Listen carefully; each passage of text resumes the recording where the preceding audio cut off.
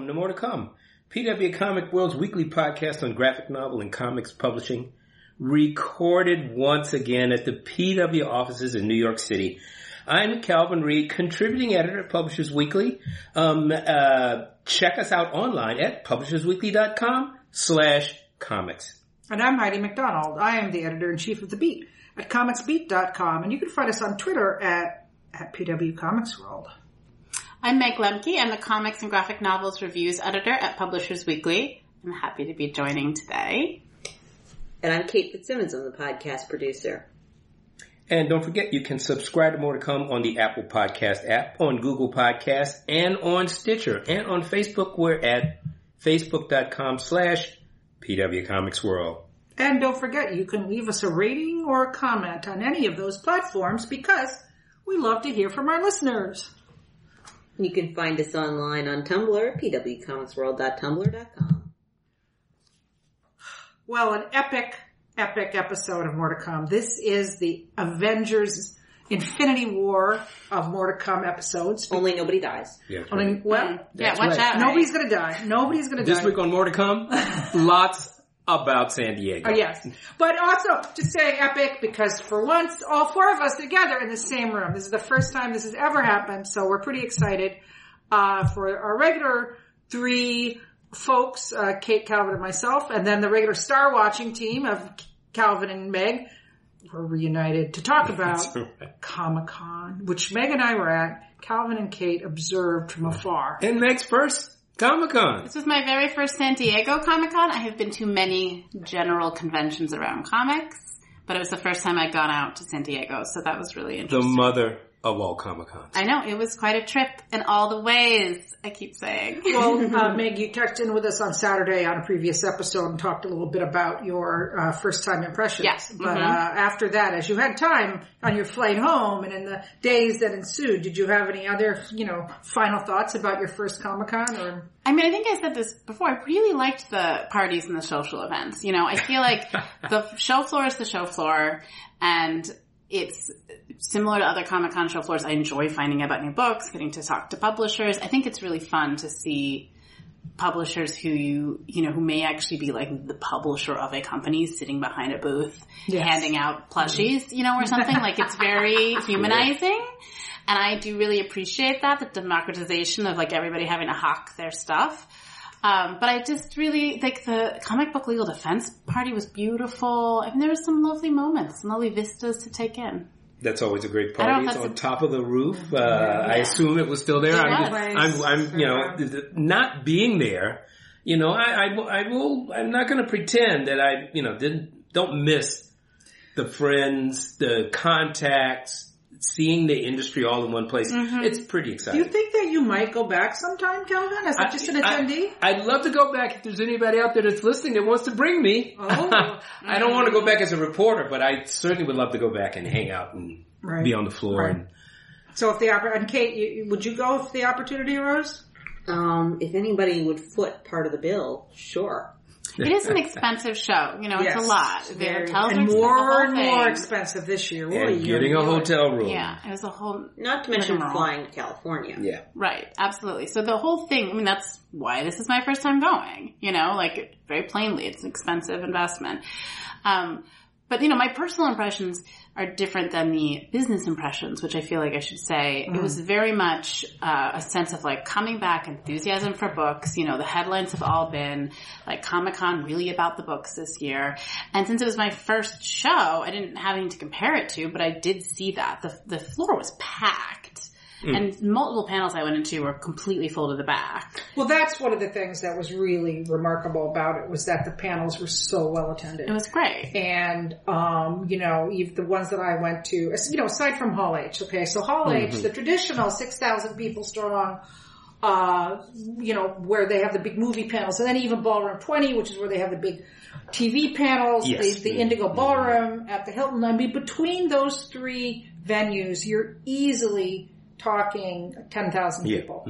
Because the ballroom is like 4,000 or 5,000 people. Yeah, exactly. So you're talking a lot of people that couldn't go to those panels, so they went to other panels, and I hope they came away satisfied. Mm-hmm. What about the massive holding pen there at the end of the convention center. Oh, what was that like? Was it there? Wasn't even there. Wasn't there. I mean, we were walking home from the Eisners, as is tradition, and there was a couple people. I think I might have mentioned this on the other podcast. So, did I mention it? I think so, or somewhere you did. Maybe. Yeah. Don't let me stop you now. I'm sorry. You just forget. You have these conversations, and I ramble, as you know, if you listen to the podcast. But anyway, there were some people outside, but literally, where once there had been a line of, several hundred people for collectibles, there was literally, because I counted them, 7 people. Mm. And in Hall H, there was about 10 to 12 people lined up, and we were just like, why? And they're like, I guess they just like camping out, I didn't even talk to them. They were just obviously doing it because they enjoyed the idea of camping out and being first in line, even though there was absolutely no need to do it. Did they do anything in Hall H? Yeah, they did. They had some panels there, but... That's interesting, though. It means they really did have like a communal experience that they were trying to replicate. That's a nice sort of human story, actually, that it's not just inconvenience, that there's something that they dig about it. Oh, well, that's what Why does anybody like camping? Why not camp? But I think you just touched on it in your own comments, Meg, and what Calvin was just saying, too. It's like you said, it was kind of a magical experience. Mm. There's just something very magical about San Diego. The weather is fantastic, so it's not like, it rained, we couldn't go outside.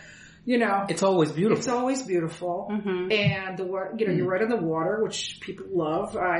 People are happy when they're by the water, and it's just Comic-Con is its own they like these thing. I mean, it is. It's like really going to another country for 4 days.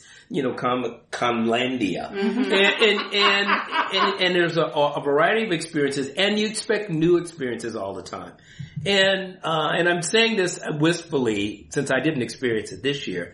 So it's really great to hear, just to hear some feedback on those of you lucky to get visas and to sit down. What was it like? What were the activations like? What was it like outside? Cause that's the other thing with Comic-Con. You don't have to have a ticket to get in the convention hall to actually have a pretty good time. Well, as I mentioned in our winners and losers piece for the beat, we do have a big winners and losers up. I'm going to try not to repeat that as well, but,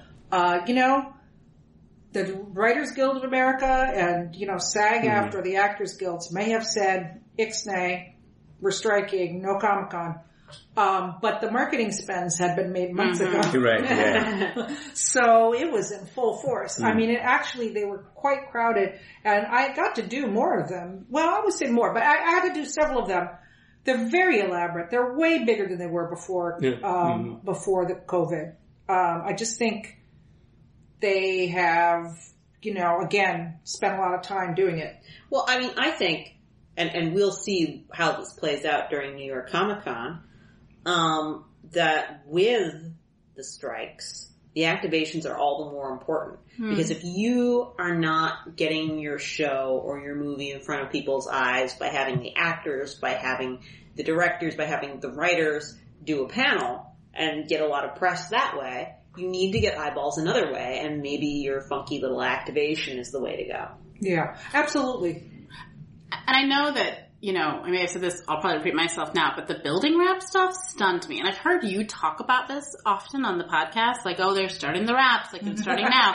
And I didn't really understand what you were talking about, really. I didn't have a visual for it. It's amazing. These huge, like, massive condo buildings. You can see them from a plane. Yeah, I know, and it's like, and there's something really cool about some of the designs. I mean, some of them are a little corny, but like the one they did for Yellow Jackets, the entire building was that Yellow Jackets logo that they have in the back of their soccer uniforms, which like is a show I watch and I like it, or I like the first season at least. It's not to get into that tangent, but like that was interesting to me because it's not like they have a new season out. And you don't.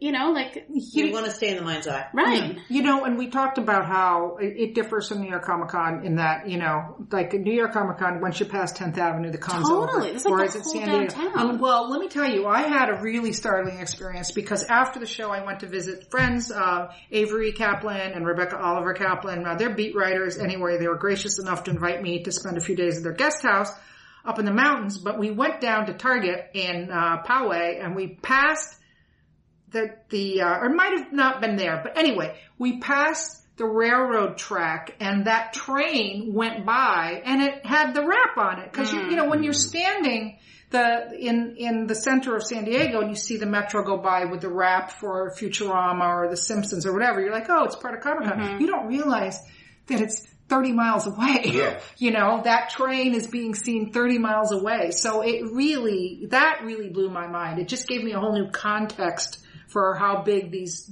marketing activations are. Yeah, it really takes over the city, I think, as far as I can tell from a distance, in a way that it doesn't for New York Comic Con. Just like the menus. Like when I sat down the first day to like come and join Heidi at like a meetup for beat writers and just like getting to know people, I didn't understand that like every menu was suddenly dorky. Like it's incredible. And a bunch of the people who were just like working like the CVS like had a costume on. It was incredible. Yeah. I feel like it's become part of the identity of San Diego as a city. Yeah. Did the hotel personnel have on goofy T-shirts? Oh, they did, yes. Yeah, but there was less signage than in years past. In years past, you'd get off at the airport and you see signage, and there was not a lot this year. And they didn't have the key cards. They're like, you know, because I was checked in and I was like, oh, can I have the key card? Oh, yeah, you want the special one. It was just a Paramount Plus logo. It was really disappointing. It's been interesting because in some ways San Diego, it's only kind of embraced Comic-Con fairly recently. I mean, relatively speaking. But from my early years going there, the San Diego and San Diegoans, I don't know what the proper usage is, kind of ignored it. But that started to change, maybe 4 or 5 years ago? When they had no, it's more like 10 years ago. 10 years ago? I would say it's about 10 years ago. But so I'm just curious about that, where it really said, no, okay, they really are into it. You know, I always talk to the locals. I talk to the cab drivers, the Lyft drivers, and, you know, people at the hotels and everything. And, you know, it's like any big event here in New York, you know, St. Patrick's Day. It's like, oh, I am not going outside. You know, and then other people St. Patrick's Day is the wrong thing because it's gross. But, you know, like the big holidays in New York, some people stay inside, some people are partaking. Halloween parade is a Macy's parade. Like Macy's people will parade. go to that. Perfect example. Don't. Yeah. So, listen, I want to bring up one thing, and we hadn't talked about this at all before. One of the cool things that happened was that the Congressman Robert Garcia, who is the former mayor of Long Beach, comic book lovers, got sworn in on a copy of Superman 1. You know, he announced the Congressional Popular Arts Caucus, the first ever caucus dedicated to championing and honoring the role of popular arts. And, you know, on his panel was Megan Halsband of the Library of Congress and Jeff Trexler, frequent podcast guest of the Comic Book Legal Defense Fund, and also creator Josh Trujillo. And anyway, I mean, it was nice. I mean, you know, we're a congressional committee on comic books. We'll go. But they did pledge their support for anti-censorship and, you know, freedom to read. So I think that was just a nice thing, I thought. I had dinner with Megan. She was really excited to be there, too, and like coming in for this. The librarians were there in force. Oh, yeah, totally. Totally. Well, how was preview night? Busy. Like, did not seem, everyone was like, you gotta go. It'll be the one time you can slow down, chat with everybody. You can have your meeting. It was packed. Yeah, well, preview night's gone through changes where they tried to kind of calm things down at one point. But it seems like it's back to being out of control. Good luck with that, Definitely. I mean, I normally don't go to preview night because I have a competing event that I didn't have this year, so I went, but it was very crowded. I mean, look, I want to address the other elephant in the room. This was another COVID event. I mean, so many people got COVID. And rates are low, but I would say as many people got COVID after this con as did last year, at least in my circle of friends, and acquaintances, just people on Twitter, people I hung out with. I have tested negative consistently ever since, but I think that was honest to God, I didn't see anybody but myself part-time and a couple of my roommates wearing masks on Wednesday. By Sunday, a few more people were wearing masks. So I think the word had already gotten out at the show. I know one publisher had already had a major outbreak, and half their booth, couldn't show up that day. Wow. listeners, I would like to take this moment for a public service announcement. If you never wear a mask, literally anywhere else except a hospital, consider wearing one to the more tightly packed parts of a convention. Yes. Seriously. And get your booster. Yeah.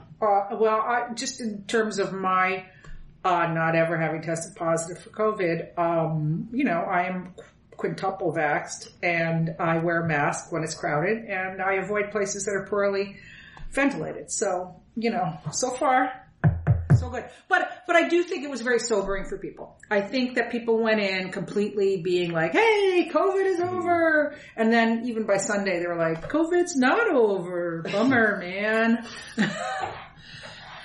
I actually want to refer to something that you guys were talking about in your 4 women in a hotel room. And we should also point people to publishersweekly.com/comics.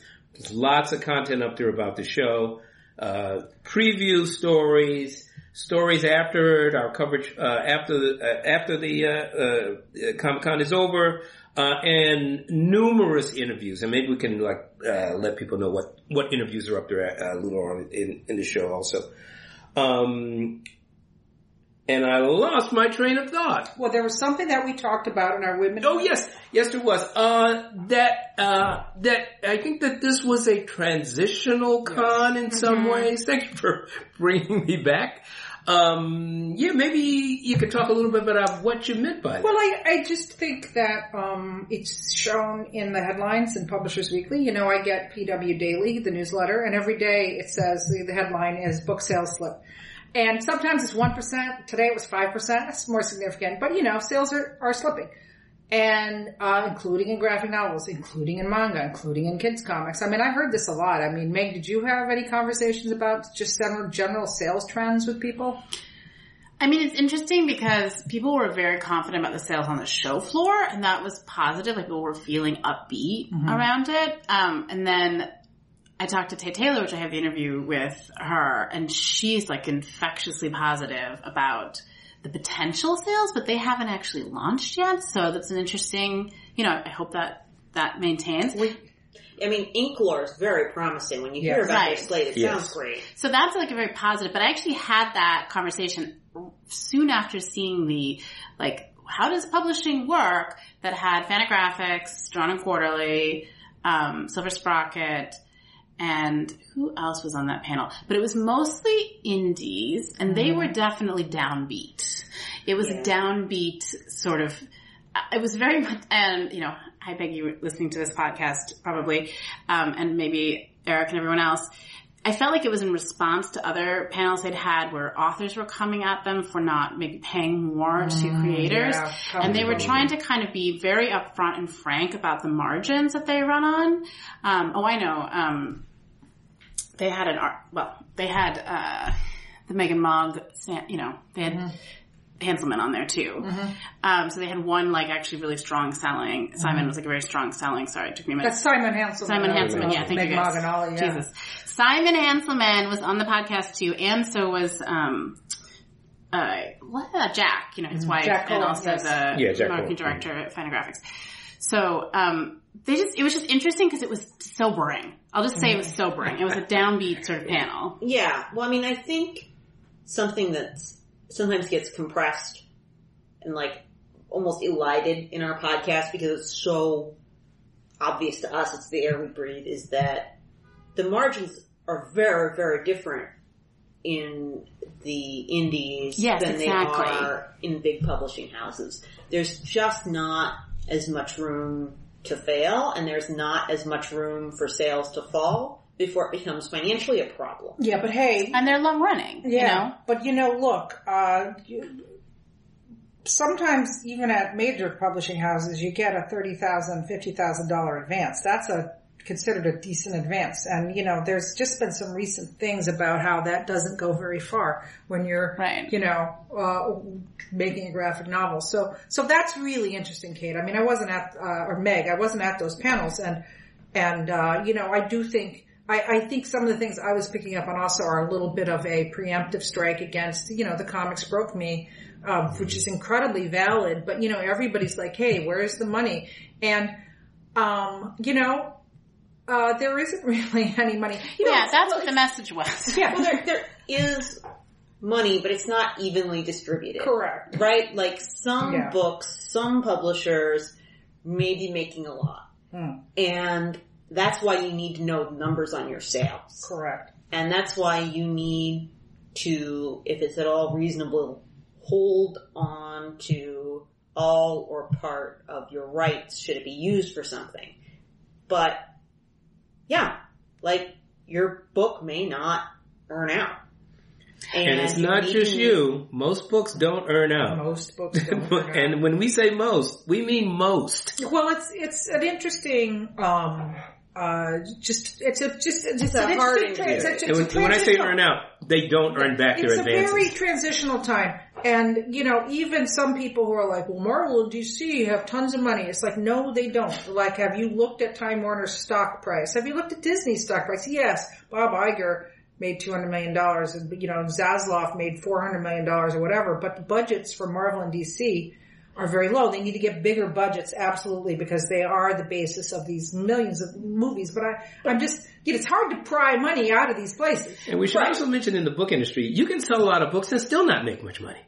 Yeah, I don't know if I'm summarizing this panel well, but in terms of saying, like, what was I hearing about sales, that panel, which I went to like, hear how folks were thinking about presenting their work, about the work of publishing, the work of making books, they were definitely taking a defensive stance to some extent. And I also think saying, for literary comics, sort of that sort of general, like, there's only a few books a year that are going to break out the general market. And they were trying to make that clear. And I think that it was designed to really speak to aspiring creators there to say, like, be cognizant of what this business is. Yeah. Now, whether there's alternative models, I'm not trying to, it was an interesting, and actually, Javier, like, they were really upbeat, where they were like, it's rad, we'll sell comics, it'll be great. Like, they have a very small radical press. That's Silver Sprocket, that's Javier, like of Silver Sprocket. And I think that it was more the more kind of established, medium-sized publishers that are very outsized and influenced were saying, Avi also did respond to the Comics Broke Me Twitter thread, and they gave a very honest and comments about how they don't pay giant advances and they don't pay a lot of money, and they are in there trying to make this a better industry with better models. But they were frank about the fact that it's an art model. It's not a commercial model. The actual and they can break even on far fewer sales. Right. Yeah. That's what they were saying. It was interesting. Yeah. So I just think this was the time of everybody trying different things. And I want to shout out Distillery, all right? Yes, because I know Chip is listening to this. Hey, Chip. But, listen, props to them. Like, they had a very, they did the idea of don't have a big giant booth that cost you thousands and thousands of dollars. Just have people that, buyers want to come meet and sign their books. And they sold a ton of copies of their debut The Devil's Cut anthology, and also they did have a very effective booth. They had a big booth, and they had a great display that was somehow like illuminated, but it was very thrifty. They really used a lot of neon. Yeah. Yeah, I will say, and this is just me being cynical, I guess, that I have long before I was on this podcast, in fact, when I was a mere fan attending conventions, before I even got out of high school, that you can always, well, not always, but frequently tell which publishers, smaller publishers, will crash and burn by the ones who have booths that make no sense as to their gigantic size. 100%. That, like, seriously, always, like, overestimate how much your booth is going to cost you people. Do not get ruined by your office building or your Comic-Con booth. Yeah, like 100%. Seriously, don't buy more house than you can afford, especially Comic-Con. And you see that quite a bit. And I think Distillery had a very effective model. They had great creators there, like Jock, Tula Lotte, Scott Snyder, the list goes, James Tinian, everybody went on and on. And they also, I will say, I don't think I mentioned this, they did have the Dead Dog Party, which was very small. It was a very small venue. It was not like the extravaganzas, quote unquote, of Graffiti's Dead Dog, but picking up that mantle. And yeah, you're right though. There was a lot of talk about IDW's booth. which was they that had like? a new booth. Well, last year they had a booth. They had pretty much the same booth at New York Comic Con, so it was very larger. It had a big Godzilla on it, and it had like kind of these little modules where you could have meetings or do signings or sell books. But they had changed that to kind of like empty shell. I'm making a lot of hand gestures. Which you can't see. It's very informative for us here. For everybody who's here, they can see my hand gestures. Anyway, it's kind of like in the middle was a big empty queuing area, and then at the side, so on one side was a selling booth, and on the other was a signing area. But really, there wasn't much there. It was mostly an area for people to queue up and meet Kevin Eastman, because apparently they had such huge lines for him last year. They're like, hey, I guess we need more room for Kevin Eastman. So they changed the booth to accommodate those lines. But, it's just interesting because, IDW has had some struggles. I mean, they're apparently stabilized, I guess. I don't know. Knock on wood. I went to their What about Top Shelf? panel. Oh, how was their panel? Their panel was interesting. I mean, Chris was there. Chris Staros was there. Lee was in the audience, which I was like, why isn't Lee up there? But that's fine. Yeah. They had a couple of authors and artists on the panel too. It's such a range of books. I mean, that was interesting. You definitely see how they're retrenching and creating the whole Scott Snyder thing is like big section that has its own feel. That's, there's a lot of energy behind that. And then they had like this 40th anniversary Little Ponies book, which actually looks like lovely. It's like beautifully drawn, sort of sweet, nostalgic. They're going, and then they had Top Shelf, and it's like a completely different tone shift, which is the model to have imprints. I mean, it's actually something, that can be a positive model to have very different audiences for your imprints. You're not competing. Like, if you look at PRH, like they're in competition with themselves all the time between their imprints on the general publishing side as well as potentially in the comics publishing side. It was good. There was a lot of people there, but yeah, I mean, I think. I did feel like you could kind of tell they were still getting to know each other as colleagues, like a little bit. Like, I'm bringing that to the table, but they were, still figuring it out. I mean, who knows if they'd all been in the room together. Right. I want to give a shout out. I know we shouted them out in the previous episodes that I was on, but I do want to call out Oni Press for having, a big gender queer display. Yeah, they did. It was huge. A huge gender queer display and having the book for sale and not flinching from that and putting it front and center. Props to them because... it's the most controversial book in America. Yeah, I feel like they've had a good bounce back. We talked earlier about this being a transitional con, and I think the topics we're talking about now, should remind us we're in a transitional marketplace for comics. 100%. Everything is changing. Yes. And if I may repeat my kind of description of it, is that, yes, it is tough to make a living in this business. It's tough to make a living in publishing, period. But there are more ways than ever before for comics artists to be underpaid. Yes. Ways that never existed before, and still more coming out. I mean, I really think your interview with Inklore and Tate Taylor is a very interesting, and her view of the marketplace is very smart, I think, and instructive. It's inclusive and expansive.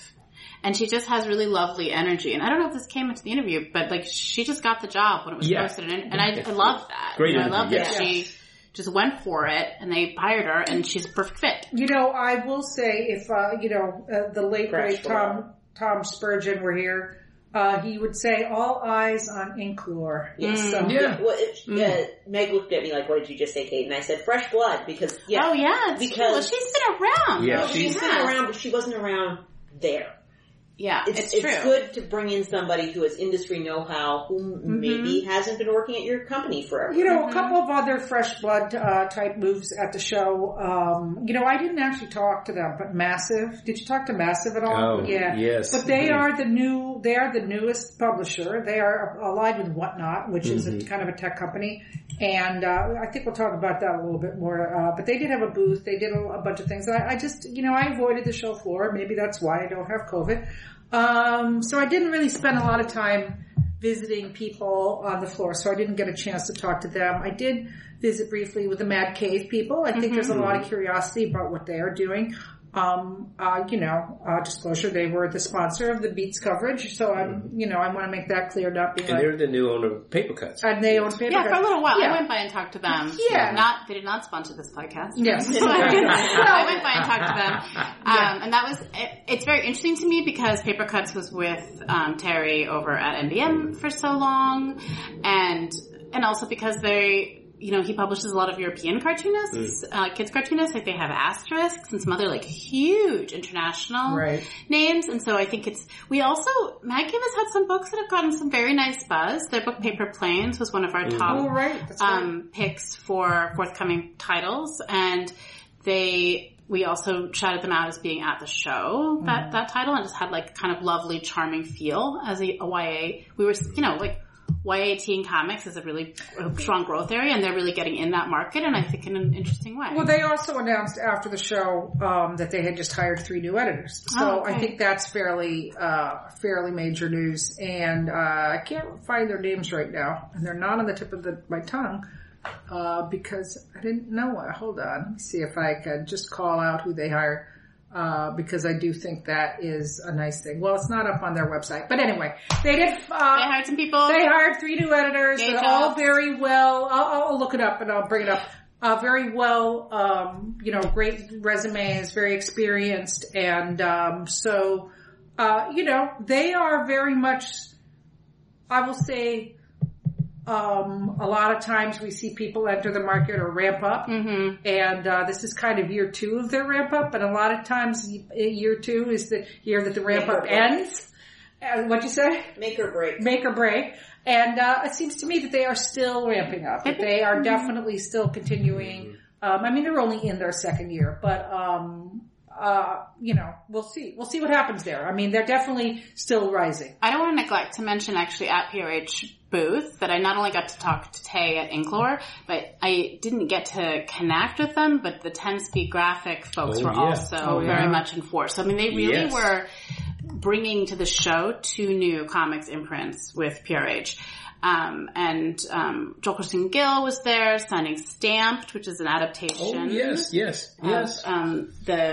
Ibram X. Kendi's National Book Award winning the nonfiction work on the history of racist thought. And it's amazing. I got a big starred review at PW. The reviewer was very into it. Yes. And just Joel is a fabulous cartoonist and human being. Yeah. Just really an incredible person. So it's nice to see him getting more and more platform. He had a nice line to sign, and I also really love seeing a lot of kids who are coming up and introducing themselves to him and getting books signed. Very nice. Just so I get them in there, the new editors hired at at Mad Cave are Adam Olenta, and who is he makes his own comic, Punk Taco, and has many, many credits. And then Marla Isaac, who worked at TKO and Image, and also Christina Harrington, who worked at Marvel and Aftershock. So 3 very experienced folks coming on there. You know who was also there, we should not neglect to mention, was Kickstarter. They had a little booth. Right. They had a little booth and a lot of programming. Yeah. And listeners, I want you to guess what Kickstarter we all thought of today. Heidi and I both did. Good Omens. Yes. So, if you're wondering why there was one hit by Neil Gaiman that was never made into a graphic novel, the answer is the time was not right. But now it is. The Terry Pratchett estate and Neil Gaiman and Colleen Doran, one of my favorites, are working together on a graphic novel adaptation of the hit classic book, currently TV series.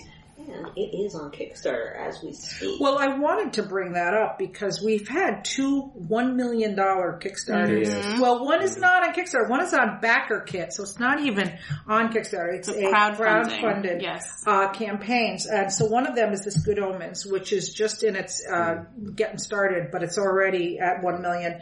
And also the Lackadaisy book set and plushies from Iron Circus is also at $1 million after a week, which is and that's like her own platform. Yeah. Well, BackerKit is it's where she went. It's where she went working with Kickstarter, but she's now leading on it in the way that she had in comics and Kickstarter. I'll throw in there that Labyrinth graphic novel adaptation is already at $500,000 also. Oh, really? Yeah. Yeah. And the thing is, that's with Good Omens, the rise to that 1 million number, it's been less than a week. Like, literally, I clicked on that in my email, like, yesterday, and the number was nowhere near a million. Yeah. No, these both are incredibly fast. The Lackadaisy has 21 days left. It is at $1.1 million. The Good Omens is also at 27 days to go and has $1.1 million. So, it is the best of times. It is the worst of times. And Lackadaisy, obviously this is the funding an animated series. But it also includes, certainly the premiums include, hardcover and paperback collections of the webcomic. Oh yeah. And then the Labyrinth. Who's publishing that? Boom. Yeah. Well, they're masters of it. So. But it's a fabulous animation, the Lackadaisy. I really enjoyed the pilot that they had out. Yeah, it's very well done. And it really speaks to a lot of fan bases. I'll put it in there. Are you familiar? Have you seen Lackadaisy at all? Yeah, I remember seeing it way back in the old days when DC, I don't even remember what they called it. I think Zood or something like that. Zuda, right, had their own hey, we should do webcomics. Zuda was early. Yeah, and Lackadaisy was part of that. It was? Really? Yes. Huh?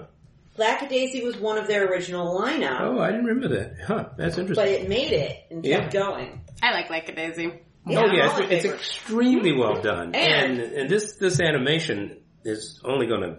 Let me tell you how far it's going beyond its original bounds. A friend of mine who knows nothing about comics, who has zero interest in comics, but loves cats, was like, Kate, that, yes. You'll never believe this cool thing that I just saw in my For You list on YouTube. Oh, it's so cute. It's got animated cats. And I was like...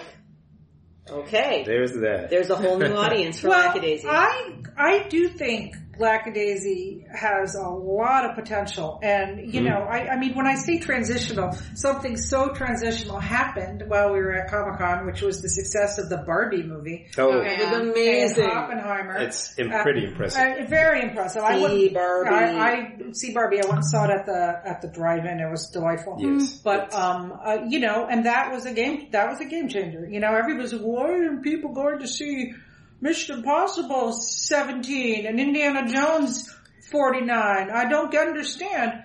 I think Hollywood, everybody's saying Hollywood took the wrong lesson from Barbie and now they're making more toy movies. That isn't why it worked, you guys. That's not why it works. I'll say, Iron Circus and Tracy Butler have lightning in a bottle with Lackadaisy. Mm-hmm. Yeah. And can I say something funny about cats? Because I remember this really no, long time ago. I didn't raise my hand first, I'm sorry. No, I remember long ago that an acquisitions meeting, there was a editor who did the pets books, and she said the thing about dog people is they're brand loyal, they're breed loyal, So they don't buy any dog book. It has to be your Dachshunds or whatever. Cat people, it's all cats. It's all cats. So you have an ability just to sell to a broader cross, inclusive cat market. Yes. We like any kind of cat. All cats are good. All cats are good. But yeah, I do think too. They don't buy stuff. They buy a dachshund. I don't know. I'm just saying this came down from the pet editor at Hood Mifflin 20 years ago. All right. We will see. Cat people are too confident in their obsessions. Two things people like. That's really what this means. Neil Gaiman and cats. Two things people like. Yeah, absolutely. And we'll support Even I like Lackadaisy, and really, could hear less about cats. Well, there was also... Yeah, we make him listen to our cat stories too much. Not you. All my friends and relatives, but whatever. That's all right. Lackadaisy is a treat. I'm telling you, it's break a total out. Treat. Whoever's listening to this, it's a treat. Go see it. This is the next crossover hit. It's the old overnight success, 20 years in the making. And the pilot is still up. You can see it. It's got millions of views. Well, I want to talk about one, so, we're talking about the transition.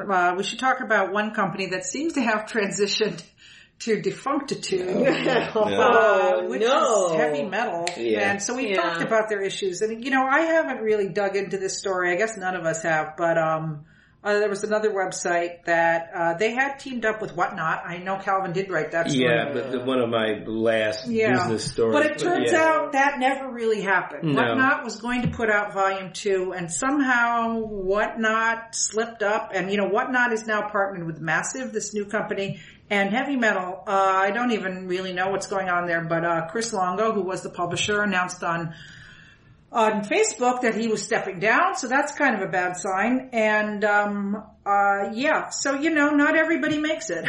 Yeah, and quite frankly, sometimes when you look at a publisher and you're like, I don't know what their business model is, sometimes the answer is they don't really have one that's working for them. Occasionally they do. Sometimes you're surprised they have a demographic you never thought of, but often somebody just went on a wing and a prayer. But Heavy Metal is a venerable brand. I know, That's what I mean. It's very venerable. Yeah. But even venerable brands has to pay people, get rights, and there's a big mess there. There is. So we hope to have. Do you think someone else is going to pick up the brand? Absolutely. Yeah. Someone will buy the brand. Do we have brand. Yeah, zombie brand. Because even Chris Longo has left the publisher. Yeah, and I think one of the last stories I wrote was Matthew Medney, who was leading it up, basically stepping down. Meg, you look like you are deep in thought. I'm just trying to think about who would pick up the Heavy Metal brand, either to take on as a magazine. Magazine publishing is difficult, right? But who might take it on as a book publishing imprint? Could somehow attach. Like if you look at, there's a lot of Hot Topic merch, right? Exactly. Well, but also, I'm editing the reviews, so I'm seeing everything coming through, right? And so much talent, comes from metal Orange, heavy metal creators from a period, right? Mm-hmm. So that still does have cachet. And I think, the 80s are very topical, there's this big nostalgia. I just think it can be retro science fiction. Right. I think and heavy metal and all sort of goes into the early 90s as well. Exactly. It's got a lot of cachet. Well, so it's interesting to me that this didn't work out, but it's not like no one's going to want to use that. Well, what I was going to suggest is look at what happened with Valiant and Alien Books. And I think we mentioned that on probably our last podcast before we scattered to the winds to go to San Diego. But, I found out more about Alien Books. It's basically an Argentinian publisher that licensed tons and tons of books from all major publishers and published them in the Spanish-speaking world. And then they've just launched a New York branch and called it Alien Books, and they had been publishing Spanish language versions of Valiant. So they are now licensing, because Valiant is another zombie brand. And apparently, again, I'm sorry to be so vague, but, it's, as I get older, recovering from Comic-Con takes as long as preparing for Comic-Con. It's nighttime. It's not just the two. It's the night. It's not just the 2 nights good sleep and I'm ready. So, but apparently, DMG, Valiant's parent company, has also suffered some setbacks. So I wouldn't be surprised to see some kind of Alien Books type situation where some licensor just licenses the name, or a more authentic connection. Maybe somebody who was one of their frequent artists is going to somehow resurrect it in a positive way. I'm just putting that in the universe. I don't have any tips. Yeah, it does happen. I don't have any hints. Yeah. It's kind of what happened with Publishers Weekly magazine. Yeah. Mm-hmm. That's right. Somebody who knew the brand and loved the brand took it out of the Mm-hmm. larger, higher overhead That's exactly what happened. area. And essentially saved it, frankly. Saved it. And understood the DNA of what made it work. Right. I could see that happening. When we talk about brands like Heavy Metal and Valiant, are they producing content that is the most exciting, most enthusiastically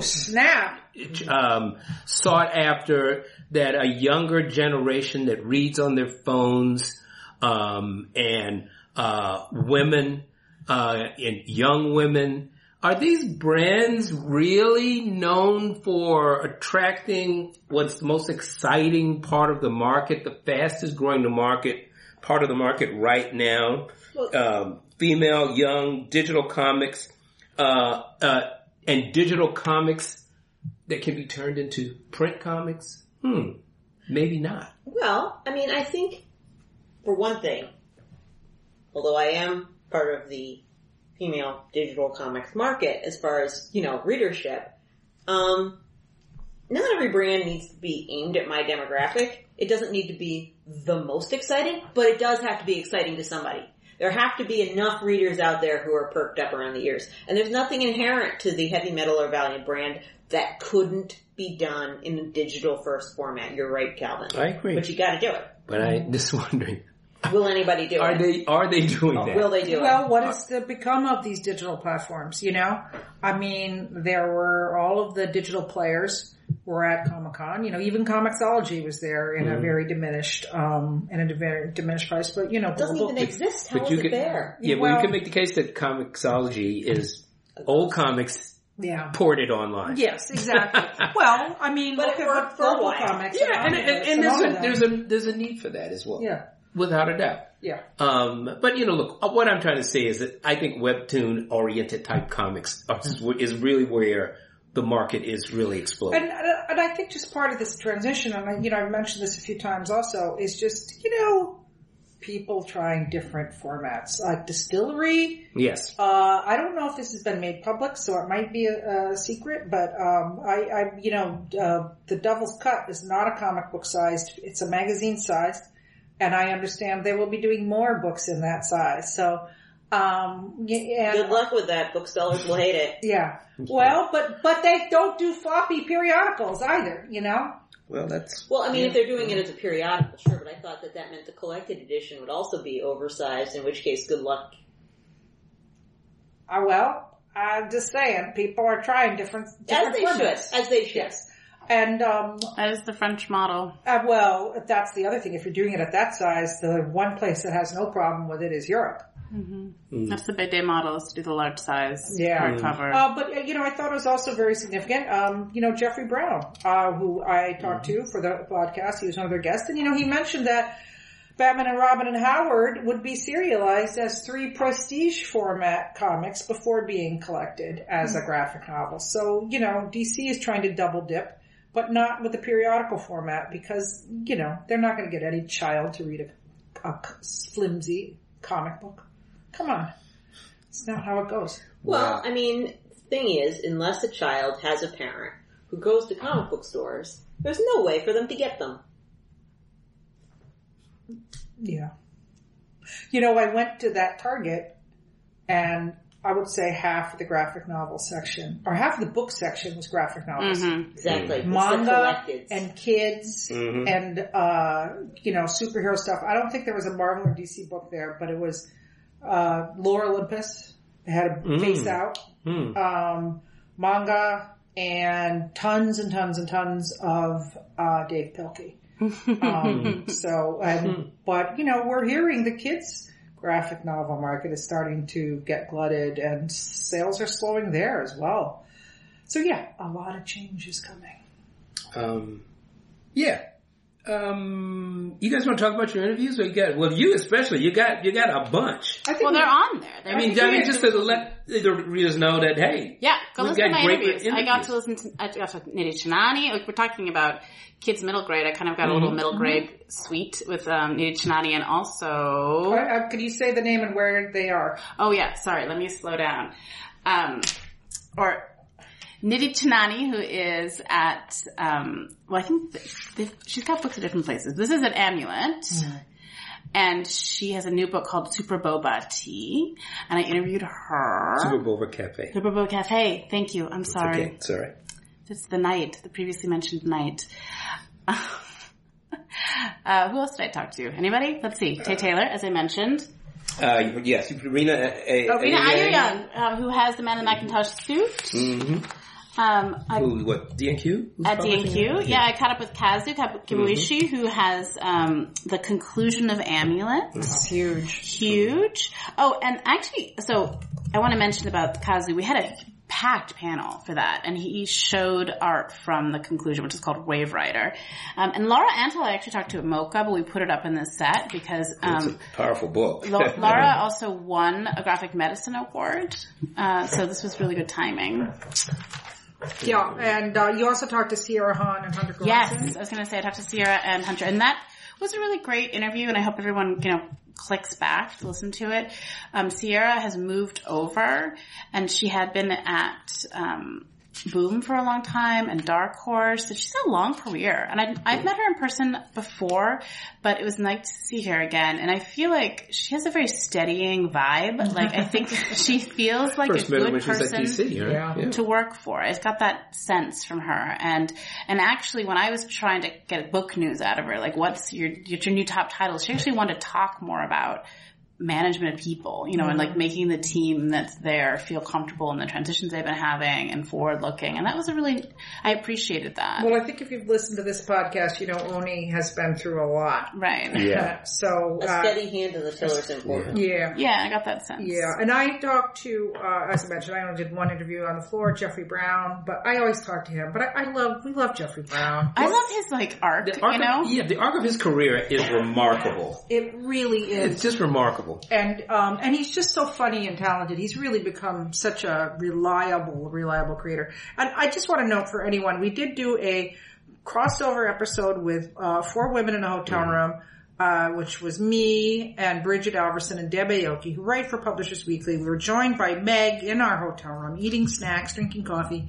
And if you like that, Bridget, Deb, and I, sometimes joined by Johanna Draper Carlson, in various combinations as we go to cons. It's really a convention-only podcast, but, we're up on SoundCloud, so if you want to, and also on Spotify. So if you want to subscribe to us, we only do episodes when there's a convention, but we do that kind of regular. And if you subscribe, you don't even need to think about it. It'll just pop up in your feed. That's right. So yeah, if you enjoyed it. And I, did my remote interview from New York. I interviewed Mark Siegel, the editorial director of First Second, wonderful artist in his own right. And we rambled on about this and that. In particular, though, his 4 Eisner nominations and 2 wins. He won for Frizzy by Clarabelle Ortega, and I forget the artist's name. Rose Busmara. Yes, I know Clarabelle going way back, and I just want to shout out. This is her first graphic novel. She's a wonderful kids author. Shuna's Journey by Miyazaki. The Pinball, the history of that book got a great review too. Yeah, by John Chad. Yes, wonderful. He's great. I mean, I was glad that got nominated. I mean, him and Box Brown both doing these incredible histories of so good. Yes, and one more, an incredible book. I haven't read it, but I've seen some pages from it. So Much for Love: How I Survived a Toxic Relationship by Sophie Lambda. That was a surprise. Yeah. That book was a little sleeper, I think, to some extent. But he won for Frizzy and Shuna's Journey. Yeah, and Chiara Valdez went up and accepted for Frizzy, which was exciting, and an exciting moment because she's a very buzzy young editor. I think it was great to see these real up-and-comer editors who are really awesome. Like Chiara and Tay and Sierra. I mean, I know Sierra's been around a while, but I feel like... And Charlotte Greenbaum, who had this Charlotte Greenbaum from Abrams. Jumpsuit I talked about before. We haven't even talked about Abrams and the fact that they are also ramping up. Right. Oh, yes, that's right. Yes. So there's a lot of different things. And if I may just throw in, apparently it was a 2.5-hour Eisner. Is that actually... Great. That's amazing. It's never been 3 hours. We were hoping for 3 hours. Cut out, first off, none of the winners were there, so that helped. And then they cut out the Hall of Fame. So, because those long Hall of Fame speeches. Well, they put it to a different day. Yeah. Well, it's not that it didn't happen. Idea. They just broke it out. 2.5 hours. More time for drinking afterwards. You know what, Calvin? The party afterwards was the best attended. It was a lot of fun. And people hung out late. I was lucky enough. I had dinner with Jackie Estrada on my final day in San Diego. And, we talked about that. She said, that was the longest, the best attendance that we've had. I was like, because it started earlier. So, well, I think, speaking of conventions, there's one on our near horizon. Yes. On the 12th and 13th, if it is relevant to your interests. FlameCon, New York's LGBTQ Comic-Con, is coming back once again. Tickets are still available. They're very reasonably priced, and we will be reporting from there if anybody wants to talk to us. And I want to mention actually about FlameCon, based on the COVID conversation, they are really being cautious about it in a way that is unseen otherwise. They're looking for vaccine records and masking throughout the conference. So people who are listening to this who maybe haven't felt comfortable going to a convention, FlameCon could be the one. And if you have bought your FlameCon tickets and you didn't know, bring your vaccine documentation so you can get in. Yeah, you might have forgotten about that. But guess what? When there's a lot of people packed into a small area, they're going to give each other illnesses. Yes, it happens. Yeah, it happens. Well, I think that is it for our Comic-Con Landia episode. And I think we should just say our names again. Calvin Reed. Meg Lemke. Heidi McDonald. And Kate Fitzsimmons. Because there will be more to come.